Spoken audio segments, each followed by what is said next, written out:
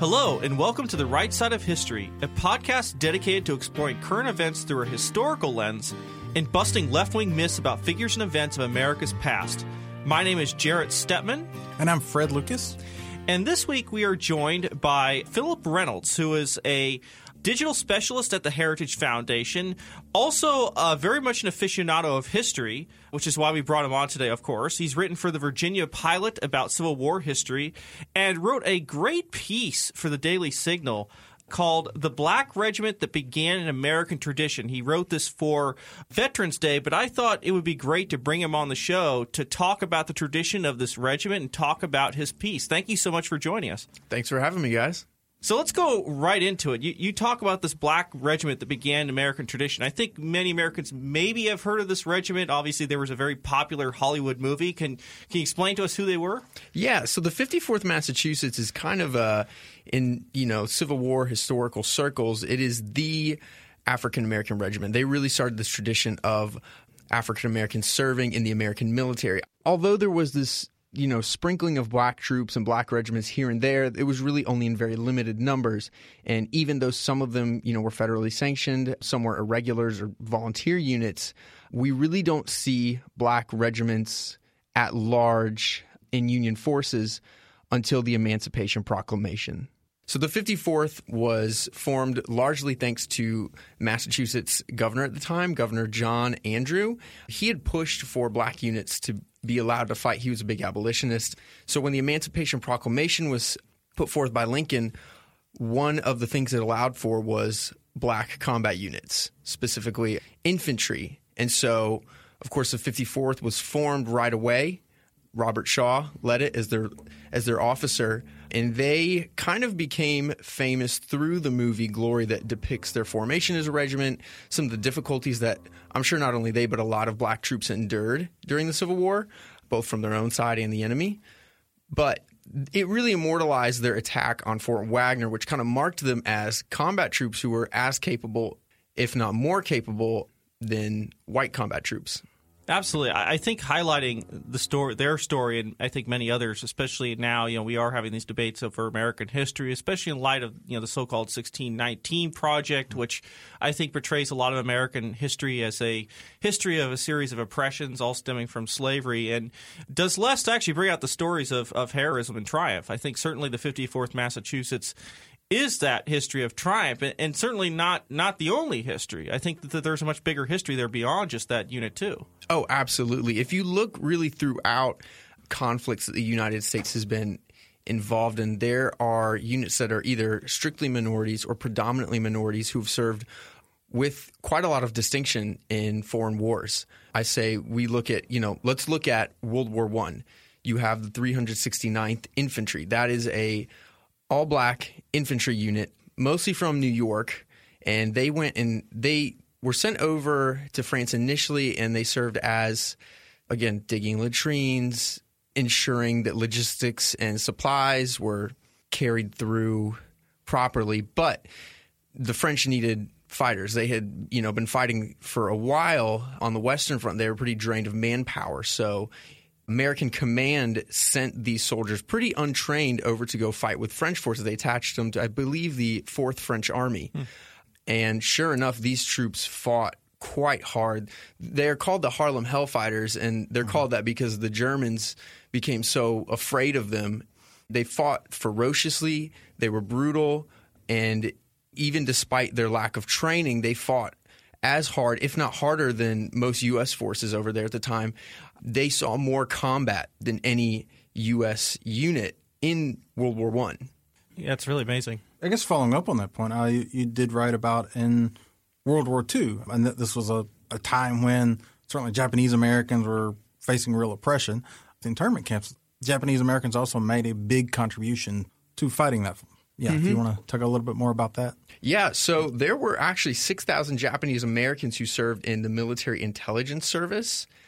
And then they also formed a few different combat units. So the 442nd Regimental Combat Team, they were a strictly Japanese American force. Japanese Americans also created the bulk of the 399th Engineer Construction Battalion and also the 100th Infantry Battalion. Now, the 100th Infantry Battalion saw heavy action in Italy to the point they sustained so many casualties they were actually nicknamed the Purple Heart Battalion. And that's not at all a derogatory nickname or something with a negative connotation. Actually, I think it marks and embodies their bravery and their willingness to put themselves in harm's way, fighting for a country who was not necessarily doing a lot of good for their ethnicity on the home front. Yeah, I mean, the whole history, frankly, of integration in the U.S. military is very interesting. In some sense, the military is integrated before the rest of society has, and has gone through some periods where it's kind of gone forward on that and sometimes backwards. I think it's interesting that you go back all the way to the Revolutionary War, and the military is actually quite integrated. It doesn't only just have regiments that are black, but ones that are integrated black and white serving together. I think actually Alexander Hamilton, when he actually saw combat at the Battle of Yorktown, when he charged Redoubt Number 10, I believe his regiment was about 75% black at the time. So that was very common. And of course, then you have this long period after the Revolutionary War, which there actually was, I would say, more. I mean, there were really no black troops serving in the U.S. military. It was deeply segregated. Right. You did have this brief moment during the War of 1812, I think very importantly at the Battle of New Orleans, where you did have the so-called free men of color who served under Andrew Jackson during that battle. In fact, Jackson made this kind of famous proclamation saying that not only are they going to serve, they're going to also be paid the same. They're going to be treated, equally and fairly like the white troops. It was a very dramatic kind of moment. And a lot of those men ultimately ended up serving. Right. In later wars. Their children ended up serving in a regiment during the Civil War, which I think you brought up in this article. I think it's very important that not just the 54th Massachusetts, but the Native Guard of Louisiana, which was actually a regiment that started in the Civil War, has this legacy from the War of 1812. Can you talk a little bit about them? The Native Louisiana Guard was formed actually as a Confederate unit, which is pretty controversial. It wasn't completely crazy to see Confederates impressing black Americans into service because they were so low on manpower. But what was crazy about the Native Louisiana Guard is when Union forces took New Orleans in the spring of 1862, fell relatively early in the war, part of the Anaconda Plan, capture port cities, take the rivers. The Navy did a very good job of that. So New Orleans fell pretty quickly, and the regiment as a whole went over to the Union forces led by Major General Benjamin Butler, he's a whole bag of information himself, but he did quite a lot of work abolition-wise within the military. As an abolitionist, as a politician, then within the military, he worked really hard to bring black men to the fighting front. But regardless, he was in command of forces, and so they came over and they ended up serving as a Union unit, so kind of switching over, which is not something you really see during the Civil War. It's pretty rare to see an entire unit go over. I actually don't know of any examples of that happening anywhere else. Yeah, it would be quite unusual. I mean, you could it seems so peculiar from one point of view. At the same time, I think a lot of those who originally joined, they did feel like they were showing up and defending what they saw as their state. A lot of these people, they weren't slaves. They were freed men. A lot of them were wealthier, thought of as respectable parts of the community, felt that, this is a way to show that they're loyal to what would be their state, their country, so to speak. And obviously, initially I think they were very well accepted by the people in New Orleans, Louisiana, but I think very quickly people started to see how problematic it was, especially the Confederate government, which saw integration of any kind of black troops in a combat role is deeply problematic, especially based on what the Confederate cause generally was. Interesting to see them so-called flip sides to the side of the Union, but to a certain, there is a kind of logic to it there. And certainly this unit served with quite a bit of distinction, too. They actually served in a combat role at the Battle of, I believe, Port Hudson was a significant role. And I think what's really amazing is one of those who served, an officer by the name of Andre Collot, who I think served with incredible distinction. He was very well known during his own time. It was one of the first black officers in the country, which is quite amazing. Yeah. Didn't get a lot of publicity. Obviously, the 54th Massachusetts gets a lot of the publicity as the first federal regiment. Federally sanctioned regiment. But certainly the action at Port Hudson was no less heroic, I think, than with the 54th Massachusetts. And Andre Collot, who was a businessman in his community, who served with distinction, was an officer, was killed at this battle. There were a lot of people saying that he should have gotten more credit for what he did. In fact, one of those who served alongside him, I think this is a great quote, said, if ever patriotic heroism deserved to be honored in stately marble or in brass, that of Captain Collot deserves to be, and the American people have never redeemed their gratitude to genuine patriotism until that debt is paid. That's a great quote, especially, you know, absolutely. Turning to, we have so many controversies over statues and history and things like that. It's to me, it's amazing. You know, we're so debating over, you know, which statues to take down, and I find it remarkable that today, at least to my knowledge, the city of New Orleans doesn't have a single statue to Captain Collot, even though this man was a hero who served with distinction at this battle, should be known by the people of New Orleans, certainly. You know, why don't we have today people working to create more statues to people like him, whose name is almost completely forgotten? Yeah, absolutely. I think that's a problem you see. New Orleans, it's interesting you bring that up because P.G.T. Beauregard, majorly popular Confederate commander during the Civil War, very kind of a cool guy of Confederate command. He actually, after the war, worked very hard to try to see the integration of black people into society, especially he helped form the Unification Party, and one of their major points of focus was employment, making sure that sort of this whole idea of equal employment, very ahead of its time in a way, but then also voting rights, of course, trying to ensure that blacks had the same voting rights as whites. And like many of these sort of efforts that took place during the Reconstruction era, it, of course, kind of fell apart, largely due to a lot of outcry from those in the public sector who just did not like it. They didn't agree with it. But it is sad. It's tragic because I bring up P.G.T. Beauregard because his monument was in New Orleans and it was removed because he was a Confederate. So I think what you see with these monuments is there's this – with the moves around the monuments to take them down and whatnot, there is not a lot of effort taken to see the history behind them. I think people very much take them at their face value. They see P.G.T. Beauregard's Confederate, we need to remove his monument. But if you actually look at who he was and what he did, I think if people knew that, a lot of them would not feel the same way about taking down his statue. One of the things I took away from your piece, too, is that you included the Civil War issues, you included World War II, World War I, in which people who were definitely marginalized in those days were still patriots. They still believed in the founding ideals of the country, even if the founders themselves were flawed people. The ideals were worth fighting for. And kind of versus today, there's a lot of people who, in most cases, have not been themselves marginalized themselves, but they're demanding statues come down and they insist that there's nothing good about America. Right. I mean, I wonder if you might want to even sort of address that point, if that's part of what this piece was in terms of addressing this larger point of how we've had a lot of patriotic people in minority groups. Yeah, so absolutely. This piece, I mean, part of it I wanted to celebrate some of these units that some are better known than others. But that was one thing that really struck out to me. As I've studied the Civil War for a little while now, one thing that has always stuck out to me, especially about the black troops, and I use the Civil War as an example. If you can understand the Civil War, you can understand America.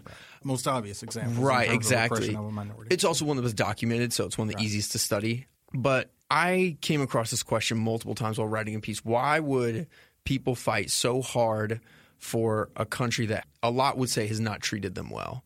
Many would say that country has been very bad to them. And in many ways, that is true. The people have a lot of the men in these units themselves suffered, oppression and injustice. I mean, I look at black soldiers during the Civil War. They were paid, instead of the $13 a month, they were paid $10 a month. And then, the quartermaster general, whoever was supplying them, took out an extra $3 for supplies. And so they were fighting for almost just over half of what other units were fighting for. Actually, at the Battle of Ulithi, when the 54th was sent forward, kind of as a joke, one of the men basically said forward for $7 a month as a joke, but they went forward yelling that. So I think that's sort of an example of this attitude that all these units really demonstrate that even though this country's not perfect, I have not, if anyone really has a right to protest about wrongs, it's these groups. Yet they, I think, realize that America, thanks to our founding principles and our founding documents, has the groundwork to where they could build a better country for themselves and their children, has the tenets that allow for freedom of religion, freedom of speech, freedom of expression, and that is something worth fighting for, regardless of how they've been treated. I think a lot of them committed themselves to building a better country. And I really admire that because in a lot of these, especially the Civil War again, white soldiers who, let's say, were wounded or surrendered were generally treated pretty well. Obviously, there were some horrible prison camps, but for the most part, they'd be paroled and sent home. They'd be taken care of by a surgeon. And you see the black troops, and they really put a lot more on the line when they served. If they were wounded, say, for example, the Battle of Alesti, there are actually recorded accounts of this happening. A lot of the wounded black soldiers were bayoneted. And it was really sad because they were actually sent forward to save retreating Union forces. So they really played this very sacrificial role and paid very dearly for it because in covering the retreat, they took a lot of fire. They took a lot of casualties. A lot of men went down. Pretty much almost all those wounded men were bayoneted or clubbed or killed where they lie. And the ones captured were often sent back into slavery. That happened at the battles of Dalton, that was in Georgia, and then the Battle of Fort Pillow was really notorious, where Confederate forces took a Union fort, and one of the regiments, there was a black regiment, and they tried to surrender and were just slaughtered. A few of them were spared and sent back into slavery. So that's what really stuck out to me when I was doing my research was how much more these men had on the line fighting. But I think they did that because they had so much more to gain. And I think these men really appreciated and were willing to die for the values that America has. Those are all good points, and they were fighting for an America that they could actually aspire to. I mean, if you're willing to enlist in the U.S. military as these men were and willing to, really lay down their lives for this country, it shows that they're willing to commit to that future America in which a lot of these promises may come true, maybe not for themselves, maybe not for their children, but at somewhere down the line. I think, look, you see certainly in the history of the world, there have been many tyrannies and oppressions, but in a lot of those cases, people eventually looked elsewhere. They fled elsewhere, which is very common. I mean, that's why most Americans are here today, because we fled from elsewhere, other tyrannies, other terrible situations. I mean, I think almost every family has stories of this. But to a certain extent, there is something to be said about the fact that these men who, even under situations where they're not treated equally by their neighbors, some of them faced real oppression that, frankly, no American today alive could even imagine. Absolutely. Things like slavery. It's almost unimaginable that these men were willing to fight and die to make sure that they could be Americans and have the equal treatment of the law that is so much of a promise of what this country was originally built on, is a very dramatic thing. I think that's not something to be taken for granted, and certainly the sacrifice of these men. Perhaps this is why they were fighting so hard. A lot of these units did distinguish themselves to show themselves that, hey, look, we're as good American as anybody. We love this country. We're patriots, and we're going to fight and die, and we're going to show you that we can be as good at troops. We're going to be better than everybody else. Yeah, that's one thing that – and it's sad because of, public-facing agendas on both sides, but really, especially on the North, you saw a lot of times commanders would rather throw in fresh green white troops. That green means unexperienced, unseasoned. They would throw them into combat before sending in veteran black soldiers because they were afraid of how it would look. Some were at the Battle of the Crater, for example, Petersburg. A lot of the commanders were overcompensating, I think, in that they didn't want it to seem that they were throwing away black troops by sending them in first. So they sent in white troops who were inexperienced, and it caused a big jam, and there was a pretty bad slaughter there. They eventually sent in the black troops, but that was a huge issue, really, that plagued the North. But still, what blows me away is throughout all that, they fought. All these soldiers, these black soldiers fought very valiantly, and a lot of them, I think one of the reasons they did fight so hard was because this idea of if I'm wounded or if I'm captured, I will either die or be sent back into slavery, which I'm sure for many probably seemed even worse than death. But regardless of that, I think you're right. I think that they realized that this country is one unlike any other. It is one where, although there are things we may not like about it, we can change those things and we can work towards changing them. Yeah, those are excellent points. And as you said, too, looking at a lot of these figures and characters, especially when we're dealing with a lot of the complicated nature of history, I think is always important. And so much of these modern debates over this statue or that, takes a lot of that nuance out of these things, why they were put up. I mean, we've had some crazy things like Washington, D.C., people protesting an Albert Pike statue. If you've never heard of Albert Pike, I don't blame you. Apparently, he did serve in the Confederacy during the war. His statue in D.C. is because of his role in the Freemasons. Right. It almost seems like people just Wikipedia and found one guy who was associated with the Confederacy and decide, well, we need to go pull that statue down. Yeah. And people are up in arms about this thing. And Confederate statue. Right, a Confederate statue. And, we've had so many other instances. I mean, recently, Charlottesville obviously has been ground zero. And Fred has actually reported on quite a bit, actually went to Charlottesville. Right. Both of us have written, we actually have at this point now a Lewis and Clark and Sacagawea statue that's going to be pulled down now. So we've seen a really rapid descent from when we were talking initially about Confederate statues to just, it seems like everything now is under, and we don't have that corresponding, well, here's the history we should celebrate. It simply seems to be a negative rather than a positive, which I see a large part of American history as we build upon what we've had. We have new heroes. We look at things differently. Right. We try to understand what we're about in the past, the imperfect past, to create a better future. I mean, does that seem like a better way forward than what we're currently doing? Yeah, I think what we're currently seeing is honestly a sort of tribalism. I think it's easy to jump into a group of people who are almost warlike in nature and ready to take action. That doesn't really require a lot of thought. It doesn't really require a lot of reflection or introspection or even really basic opinion forming. You're joining in with a mob, and I think you're calling for something to be done that you don't entirely understand the implications behind. Like you said, I think a good example of acquiring sort of an understanding, a cultural understanding of a situation is the Florida State University. They're the only, I believe they're the only university or the only sports program that went to a Native American tribe and asked permission to, use their name and their motifs in their branding. But regardless, I think one of the reasons that people don't get up in arms about the Seminoles is because people in Florida understand who the Seminole are. They understand the Seminole Wars. They understand the culture. So I think what we're seeing is people who are coming into these circles that are calling for the deconstruction of monuments, and they don't have a cultural understanding. And so I think the more we can do to educate people about who these men like Beauregard were, who Lewis and Clark were, what they did for our country, and pulling people back to the values that – because ultimately when you do that, you can't help but talk about the values that America has. If you talk about the 54th or if you talk about the 369th Infantry, the Harlem Hellfighters, you can't help but talk about American values. And so I think the more discussions we can have like that, the more I think we can pull people out of those kind of warlike mobs. Some of the good things Hollywood has actually done in the last, I guess, decade or so. I mean, they made the movie about the 54th Glory. Right. There was a movie about the Tuskegee Airmen. Mm-hmm. There was a movie about the Navajo Code. Yep, Code Talkers. Code Talkers, right, which was in your piece. It could be focused on the positive as opposed to these people who we've been taught were good, Thomas Jefferson and so forth, or were bad. We need to eradicate them from history.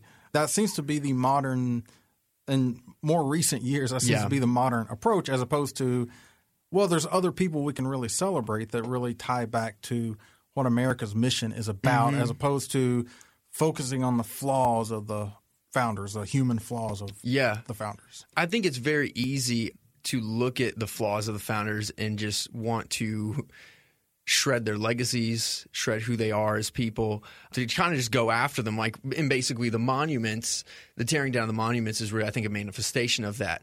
I think, though, if you really actually take the time to study these men, what becomes painfully clear is that we're really no better than a lot of them. Yeah, absolutely. We all have vices, as did they. And so I think it's very easy to go back and look at history with this sort of lens of moral superiority, to take the moral high ground and say, I would have never done that, or I would have never supported that, or I could never imagine myself being in league with those people. But yet I think people 100 years from now, 200 years from now could look at us and say the same thing. 100%. Well, and I would say, they may look with horror on some of the things that we practice today. And I think maybe rightly so. I mean, we look at our society and say, are we so superior? Yes, we've eliminated some really terrible things, but we've created new terrible things. Right. That generation couldn't imagine, would have seen as a moral abomination. I think rightly so. And, it is always easy, as you said, to go back, thinking of sins that you yourself could never imagine yourself committing and, of course, throwing stones at those. To me, it's more remarkable for those who stood against it, even though they were very much enmeshed in a system that they saw as immoral, and doing something about it and saying that it's something that is wrong. I mean, to me, that's why I always give credit to Thomas Jefferson, of course, the generation of founders who put literally in our founding document, all men are created equal with certain inalienable rights in a country that still had race-based slavery. To me, to some, that shows the utter hypocrisy. To me, that shows the bravery, the convictions. I mean, to me, that sealed the fate of slavery in this country forever. Americans knew from then on that that's what this country was founded on. The idea that race-based slavery could exist was always going to be an untenable one. And obviously, Abraham Lincoln, his house of the, Christ is the house divided speech, made that for sure. Right. And so these things, when they're taken in a deeper perspective of time, and especially the realization that history is, not rainbows and sunshine, it's mostly petty tyrannies and various sufferings and misery, you can more appreciate the acts of courage that actually led to better freedom and liberty and the good life, I think, that many of us today certainly have in this country and places throughout the globe. Well, and on that note, I think one thing that we need to do more of again is have discussions about this sort of thing, because you look at something like slavery and you ask yourself, how could the founders have put this in our Constitution? And regardless, yes, slavery was eradicated. That was wonderful. Huge step forward for the United States morally, really. I think, though, if they would have had more of these sort of conversations, these honest conversations about what are the things that we're doing that are not right? Because I think especially, the United States came about sort of in this period of enlightenment when I think a lot of people believed that through intellectualism and through bettering ourselves, we can kind of create a perfect world. That is the Enlightenment, I guess, in a nutshell, paraphrased from a kid who, was educated in Florida. I say all that to say the Civil War was an unfortunate boiling point that I think we're headed to in a lot of different areas. I don't think it's going to look the same, but I think that if we can't figure out how to discuss the things that are wrong with our country in a civil way, then we are headed towards, I don't know if it's violence, but some sort of conflict to where we fragment as a culture. And so I think that's why, again, reminding people of the history behind these monuments, behind these regiments, behind these units is so, so, so critical in avoiding the sort of conflicts that these men fought in. Yeah, that's strangely for sure. meta. Yeah. You hope that we won't have to relearn the lessons that generation of Americans did. There's a great book I do like to tout. It's called "This Republic of Suffering" by Drew Gulpenfast at Harvard. It's actually an excellent book about suffering and death in the Civil War. And for those who long for an American cracking up and breaking apart, you definitely read that book and you understand the inhuman misery that war created. It's hard to imagine America ever getting back to that point, but I think that's why we study it. I think that's why we try to understand it and say that we do hope we can create an America with a united set of principles. Look, America is, out of many one. That's always been what we're about. But a country is still ultimately united. I can't imagine the ugliness that'll follow if we really do splinter. And I worry about the gap, I think, in the outlook of Americans today, which I think is quite vast, I think, in how we see the world, is a dangerous one. It's one that we're going to have to overcome like that generation did. Hopefully we do it better next time, and hopefully it doesn't actually end up becoming to violence and blows. I think that's the project of being American. In a cold Civil War, so... Many who say that, and let's hope and pray that we never end up in a hot one, because anybody who's studied that conflict knows the misery that left its wake. And the miracle that this country is, once again, one nation under God, that the near miracle that country coming back together in any form is something we should also very much appreciate. Absolutely. And I think that's the danger of taking the moral high grounds. You refuse to acknowledge that you're wrong. And I look at something like the Troubles in Ireland. That was that period of a lot of sort of clandestine warfare and violence. And I can almost see that sort of as being a precedent for a conflict that could take place in a modern Western country like the United States. I was talking to my brother recently. He studies World War II history. he's still a university student, but he's also a history nut. Even if he doesn't say he is, I'm claiming him as one. But he was talking about how these German policemen who had basically assisted in the Holocaust, they were the manpower on the ground that made the Holocaust possible. These guards and policemen, they were regular, ordinary people just like us. They had families, and they were, loving fathers and loving husbands. And I think it's very scary to look at men who are capable of such evil and see how good and normal they are. But then I think if you really look at them close enough, you realize you're kind of looking at yourself. You're looking at human nature, which I think we all like to think we're better than we are, but we're also more dangerous and more capable of evil than we realize. And again, if you are not honest in how you study history and honest in how you look at yourself, you are going to end up in another conflict that one of many that we've studied throughout the ages. Yeah, I kind of almost see that, especially from those who do have a kind of a far left point of view, have a more utopian point of view. Maybe that the part of the reason why they always see, fascism looming just around the corner at all times is because they don't try to understand human nature. They don't try to understand these things. So it to them seems like, well, this just came out of a clear blue sky. I think understanding the capacity for human evil, right, which, as conservative, I have a very pessimistic view of human nature, but I'm an optimist in that I think, human beings have done a good job of working around. I think that's the beauty of the American system. I think it's the beauty of the Constitution. Absolutely. What this country was created on was an understanding of human nature, channeling this into good things and positive things, recognizing that there's an ugly side of humanity that will never go away. No matter, until the end of time, this will be a part of what we are. But we can channel that into very good things. And that's maybe the beauty of, this country compared to so many others, is that, that potential is certainly there. And also, we are kind of protected from ourselves in this country. Yeah. We have a Constitution. We have amendments to the Constitution. We have the rule of law. Yeah. We have the rule of law, which is incredibly important. So, thank you so much, Philip, for writing this piece and kind of bringing these issues to our attention. Again, it's a great piece. You really should read it. It's called The Black Regiment That Began an American Tradition. It really celebrates the history not just of the 54th Massachusetts, but of the many, especially black and minority regiments and soldiers who have fought in our country's wars, and a really good tribute to what that is. So thank you so much. Thank you for joining us on The Right Side of History. Again, my name is Jarrett Stepman. And I'm Fred Lucas. You can check out our podcast on Ricochet, Stitcher, and on Apple Podcasts. Thank you so much for joining us. You've been listening to The Right Side of History, brought to you by more than 500,000 members of the Heritage Foundation. Executive produced by Jarrett Stepman and Fred Lucas. Sound designed by Lauren Evans, Mark Guiney, and John Popp. For more information, visit dailysignal.com.